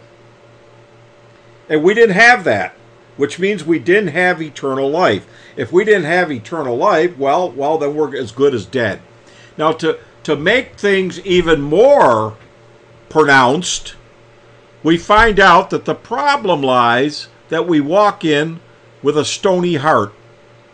Now let's go over for a minute. No, hold your finger there, and my other reader, I think that's Michelle, get me Ezekiel 36:24. All right. Ezekiel 36 and 24. For I will take you from among the heathen and gather you out of all countries and bring you into your own land. Now listen, you know that when Israel became a bona fide country again, or nation, back I think it was 1948, when they captured that land that was once called Palestine, and then they were recognized as being a accepted country or nation by most of the world, not everybody. They think that that's a fulfillment of this scripture. Because to the Jew, I'm talking about the natural Jew, they believe anybody that is not obviously a descendant of Abraham, or a descendant of Abraham, Isaac, and Jacob, that makes you to be a Gentile and not acceptable to God. So that thinking is the way they interpreted this scripture, that God was going to give them that area that we call Canaan's land, or modern-day Israel. Now, this scripture is not talking about the piece of dirt over there that we call the nation of Israel. It's not about, quote, the Holy Land. And the truth is that land over there that everybody goes to, they make pilgrimages to, or trips to that. They go see the religious sites and so on, and people even there's people selling in Israel, or selling little bags of dirt that you can bring back so you have holy land with you wherever you go. Now, there's nothing holy about any of those things. They don't understand, ladies and gentlemen, because they're carnal. That what he said, I will gather you, I will take you from among the heathen. That the heathen are those that know not Yahweh. And that's in Jeremiah, the 10th chapter. Which made, and listen, we have people that are Jewish in our organization, in our class, that are members of this gospel, that their testimony is that they never knew a thing about their Creator until they came into this teaching. They were a heathen as well as I was a heathen. Now, when Yahweh said, I will take you from among the heathen and gather you in your own land, that land that was back there under what we call the time of Moses and the time of Abraham, that they called Canaan's land, was not the land that Yahweh was talking about. Canaan's land was a figure of Yahshua the Messiah, or us dwelling in him in spirit and in truth. Now, he was talking about gathering souls unto Yahshua here. And here's what he said. Keep reading where you left off. Verse 25. Then will I sprinkle clean water upon you, and you shall be clean from all your filthiness. And all your idols. Go ahead. And all your idols. All your idols will I cleanse you. Now watch. People think that that's why you have to be baptized in physical water. What they don't know is that you being baptized, and I don't care if you were baptized in the Jordan River, that does not cleanse the soul. Yahweh is all about the inside of you, not the outside. Cleaning your inner man up. Causing something to happen down inside the depths of your heart and mind. That's what this purpose is about. Now, what he did on the outside during the time that it was applicable in the purpose, such as John the Baptist going out and baptizing people in the River Jordan, those people went in that water guilty with their condemnation, were dunked in the water. When they went in, they were dry and full of condemnation. When they came out of the water, they were wet and full of condemnation. The condemnation was not gone from them being put in the Jordan River. No more than it was when you as a Catholic, or I when I was a Catholic, going into a church and blessing ourselves with what they called holy water, cleaned our conscience up and made us feel righteous after that point. Now, I want you to know that that water that he's going to sprinkle upon you is living water. And that water is not physical. It's spiritual water. You say, well, what is spiritual water? Yahshua said, he that believes on me, as the scriptures have said, out of his belly shall flow rivers of living water.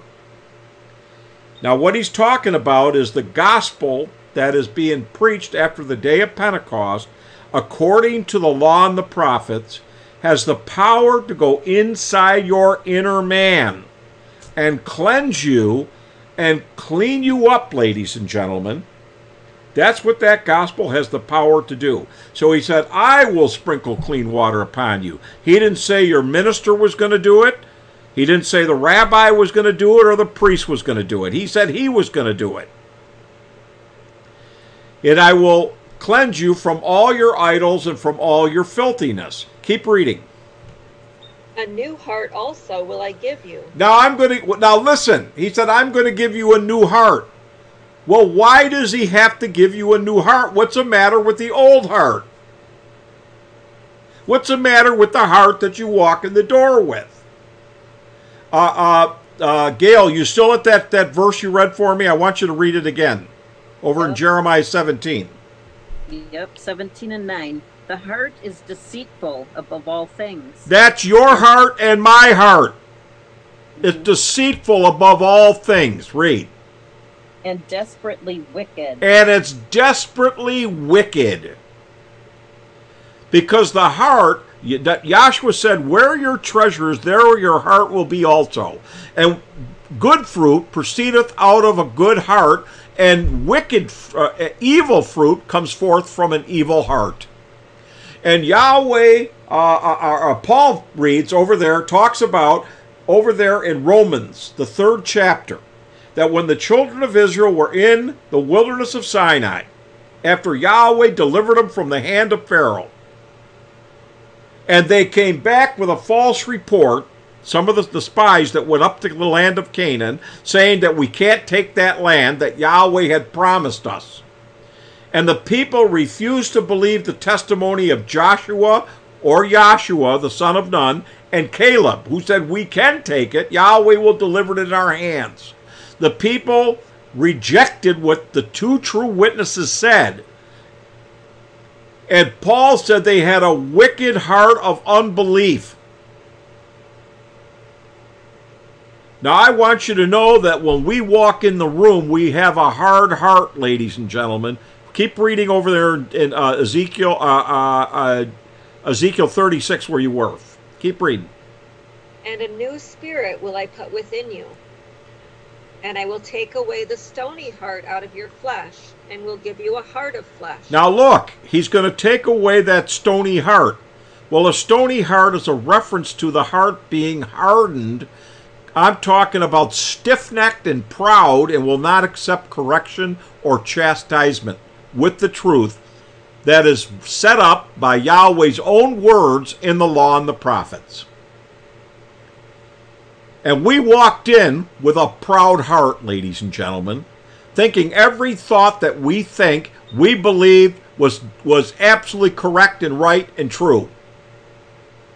And you come in this class, and for a lot of people, it was tough for them to hear the things that were being said, because I know of people in our organization now that are deans, that are ministers, that are great preachers, that talked about when they first walked in the door. They walked in to disprove this teaching. And while they were sitting there, and things were being said that they could not dispute, they couldn't argue with it, they couldn't deny it, it was a fight inside of them to admit that they were wrong and to let go of what they thought was right. Now that's the way we are. See, the devil has got a hold on your heart, and you don't even know that. The Bible says, it talks about over in the book of Revelation, that he deceiveth the whole world. That Lucifer deceives the whole world. And you think to yourself, well, I wasn't deceived. Well, see, that right there is one of the reasons why you were deceived, because when you're deceived, you don't even know that you're being deceived. If you did, then you wouldn't be deceived. You are deceived and don't even know it. And you're deceived with your own theories, concepts, and opinions. You follow? And if you look at this chart right here, if you blow it up a little bit at the bottom of this heart in the center, you're going to see on both sides of the bottom of the chart, on the left side it says opinions, traditions, imaginations.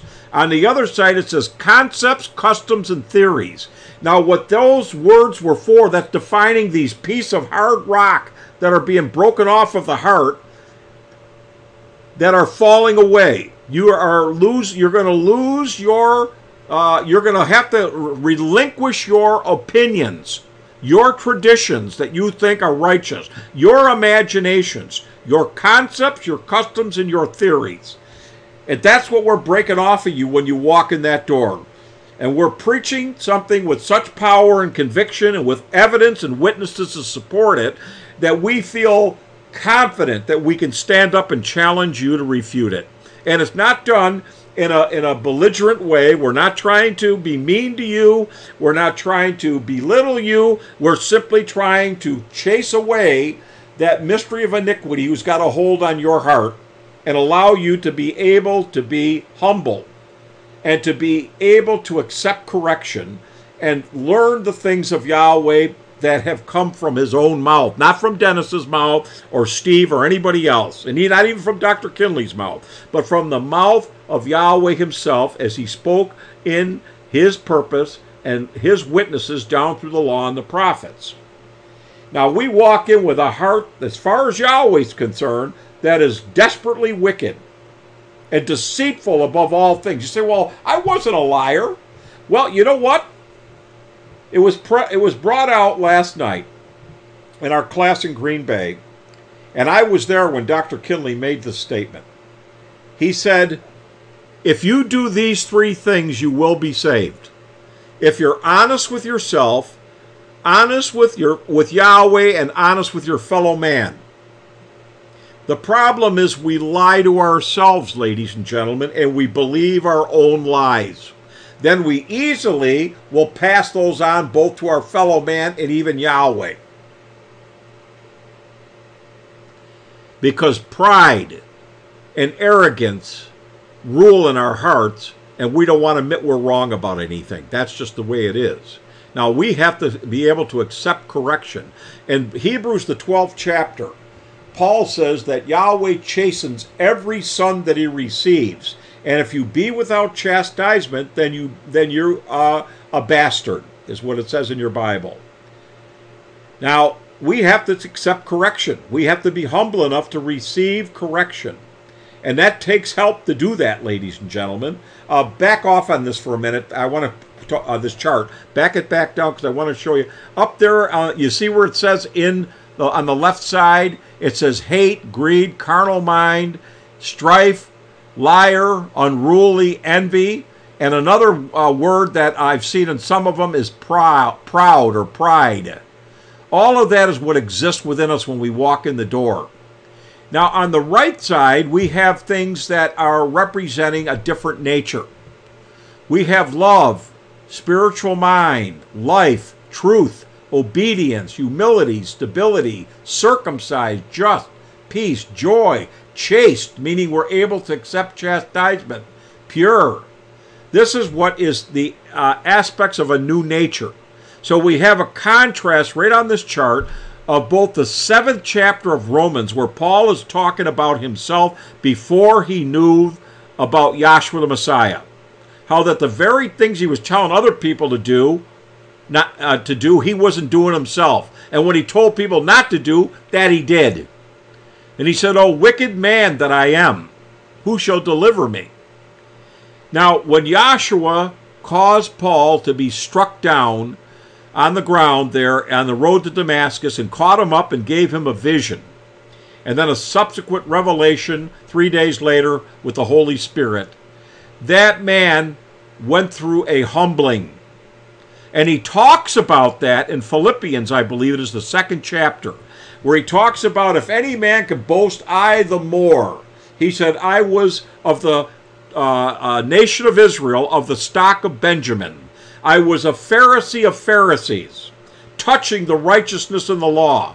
See, these are all the things he boasted in himself about, thinking he was acceptable to as he knew him back then, Adonai or whatever. The problem is that he had not had any understanding of Yahweh's purpose. And so there was a great humbling that took place in him. And Paul later says in that same chapter, after he lists all the credentials that would give him cause to boast, how he counted it all as dung for the excellency of Yahshua the Messiah. Because he realized all these things on the right side that are now taking place in him are a result of Yahshua giving him the Holy Spirit and giving him an understanding. And he recognized that we have to change, ladies and gentlemen.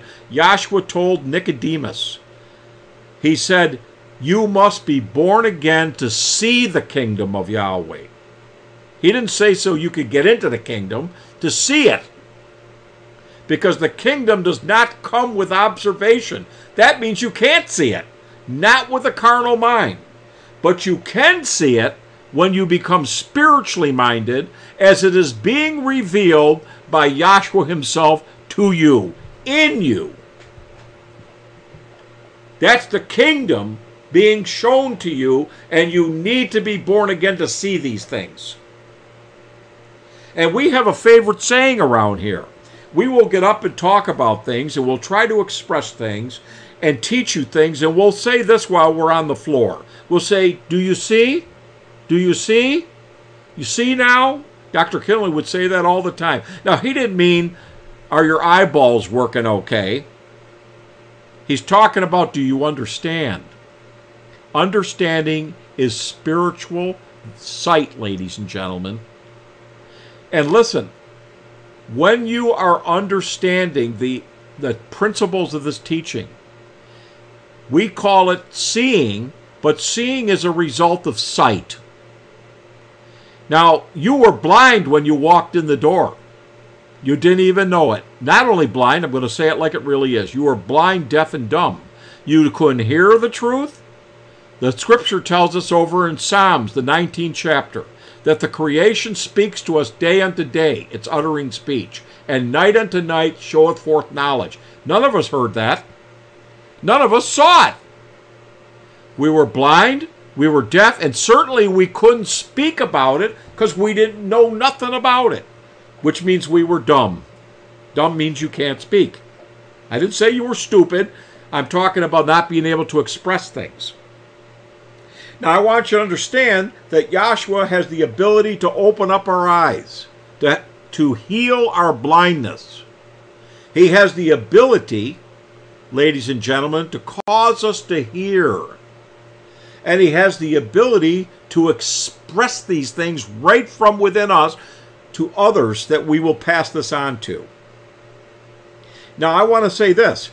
When you see these principles, seeing can only be the effect of having a vision. When you try to explain something you're looking at from a natural standpoint, you're using your sense of vision. You're seeing some kind of a scene, or you're seeing something that you want to point out to somebody. That vision is allowing you now to express something of what you're looking at from a natural standpoint. Now, when you're on the floor and you're preaching and you're trying to get across a principle, a spiritual principle of what you've learned in class, you can't do that unless you first have a vision. Now, the vision is when Yahshua shows you these principles lining up according to the manifestations that were laid down in the law and the prophets that demonstrate these spiritual principles. We are expressing the same vision that the founder is, only not to the degree that he could express it.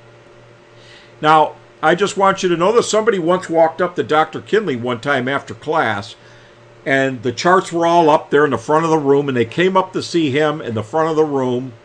I believe this is at 1040 Grand Avenue in Los Angeles, where they used to have class.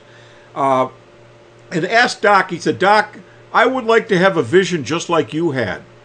Doc was looking at, had his back to the charts, and he turned around and waved his arm across the charts, waving it across the charts, and help yourself. There's the vision right up there on those charts. So when we go in and show you these charts and we try to show you principles, we are expressing the vision that was shown to the founder. He got it he had what they called a panoramic vision. Panoramic means all-encompassing. We're not. We're getting it piecemeal. We're getting line upon line and precept upon precept. And we are able to express to the extent we're able of what we have seen, in other words. So, here's Paul, and he's talking about that wicked self that he was before he came across Yahshua the Messiah, or Yahshua caught him up. Now, let's go back over to the 8th chapter of Romans again at verse 1, if you don't mind.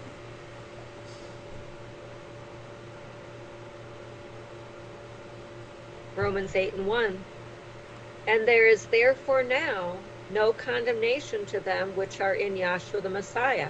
Now watch. Gail, are you still over in Jeremiah 17? Yep, I can get it. Yeah, I want you to read the verse. I want you to read 9 again and then read the verse underneath it. Oh yeah, we didn't read that. 17 and 9 in Jeremiah. The heart is deceitful above all things and desperately wicked. Who can know it? I, Yahweh, search the heart. I try the reins. even to give every man according to his ways and according to the fruit of his doings. Now, Yahweh is looking down in the depths of your soul. And I want you to know that he sees things down in the depths of your own soul that you yourself are not aware of. People are out here going for counseling, spending thousands of dollars to see if some psychiatrist or psychologist, and I'm not saying they don't serve a purpose. I'm not getting down on psychologists and psychiatrists. Trying to get them to understand something about why they think the way they do or why they do the things that they do. Now, Yahweh looks down deeper than you do in the depths of your soul, and he tries the reins, and he searches the heart, ladies and gentlemen. And listen, I want you to know that Yahweh has got you on a journey when he brought you down to Yahshua the Messiah and poured it, and that spirit was poured out in your heart and mind.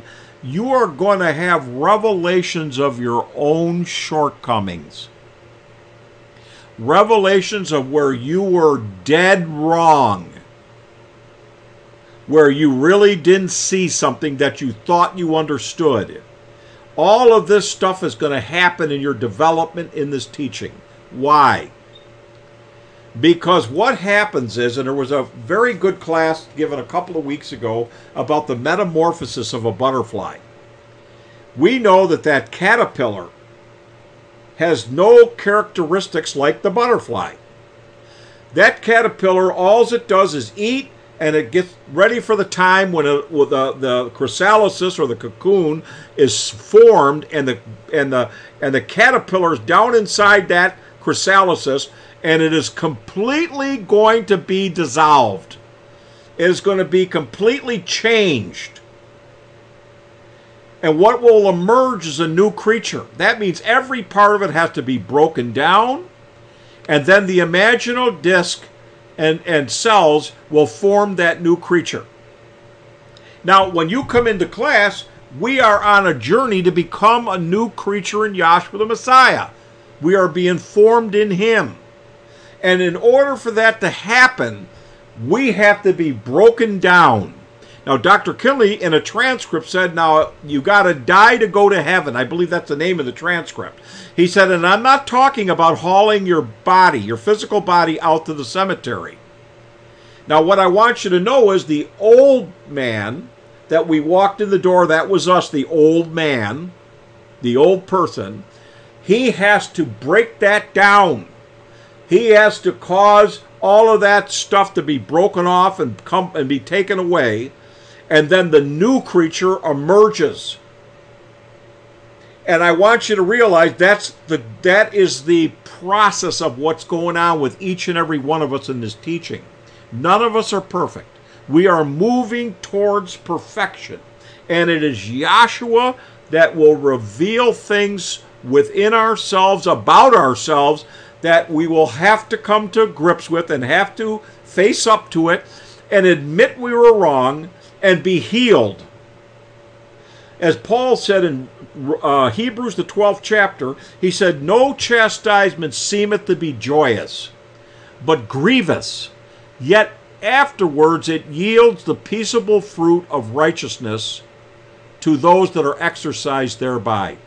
So we have to be corrected, and we have to endure correction and accept chastisement.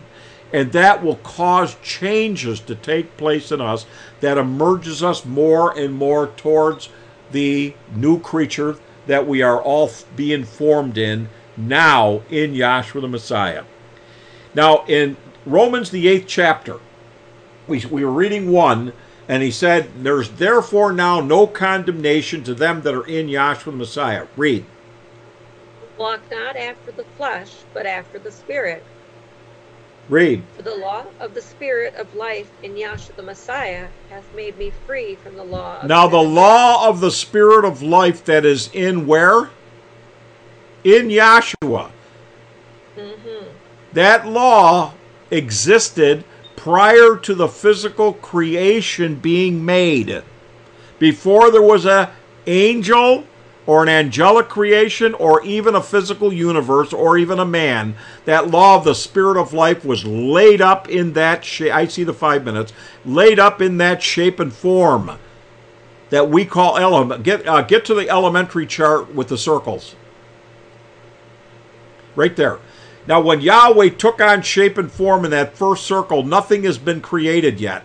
But that body that we call that superincorporeal body of Yahweh Elohim, who is Yahshua, he laid up a nature in there of divine attributes that were working in cohesion to carry out the purpose.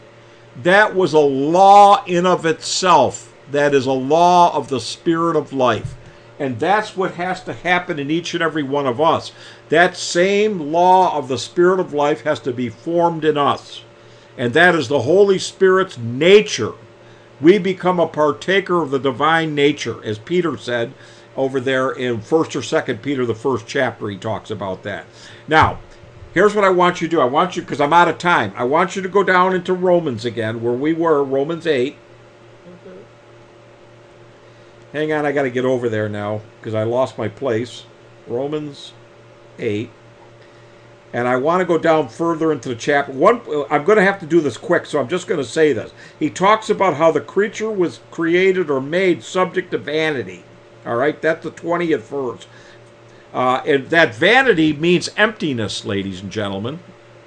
Worthlessness. It doesn't have any value. We came into this world in a state of vanity, meaning we had no spiritual attributes that were worthy, that would please Yahweh. And then we have to be broken down and reformed. That's the Reformation. Now, when we go further into this chapter, because I don't have time to work this thing out because with all the verses that are up in front, we find out that that all things work to the good of those that are the called according to the purpose. Now, the called are those. See, many are called, but few are chosen. The called are those that were called and chosen. And listen, he talks about down here. I can't get all this just because I'm looking at the clock here. 27. Romans 8 and 27. And he that searches the hearts knows what is the mind of the Spirit. Now, who is it that searches the hearts? We read that in Jeremiah 17. That is Yahshua himself. Read. Because he makes intercession for the sons according to the will of Yahweh. Read. And we know that all things work together for good to them that love Yahweh, to them who are the called according to his purpose. Read. For whom he did foreknow, he also did predestinate to be conformed to the image of his You've been Son. predestinated to be conformed to the image of Yahshua the Messiah. And that's what's going on in these classes. You are being conformed to the image. You are being molded and shapen in righteousness by the preaching of the gospel and by the Holy Spirit in you. And that is what makes us to be acceptable to Yahweh, so that when Yahshua at the end has to return to the Father with the fruit of his labor, you are the fruit of his labor, because you are a reflection of him, because the divine nature is being manifested through you. I hope that made some sense. I hope you got something out of it. Thank you for the opportunity. I'll turn it back to the moderator. Peace in Yahshua. Thank you. Thank you to everyone for joining us this evening. Our Madison class holds Zoom class every Wednesday, 7 p.m. Central Standard Time, and we hope that you will be able to join us again. Just a reminder to please stay muted until the live stream has ended. We will now be dismissed by the doxology taken from the last 2 verses of the book of Jude. Now unto him who is able to keep us from falling and to present us faultless before the presence of his glory with exceeding joy, to the only wise Yahweh, our Savior, through Yahshua the Messiah, our Sovereign, be glory and majesty, dominion and power, both now and ever. Let us all say, Hallelujah.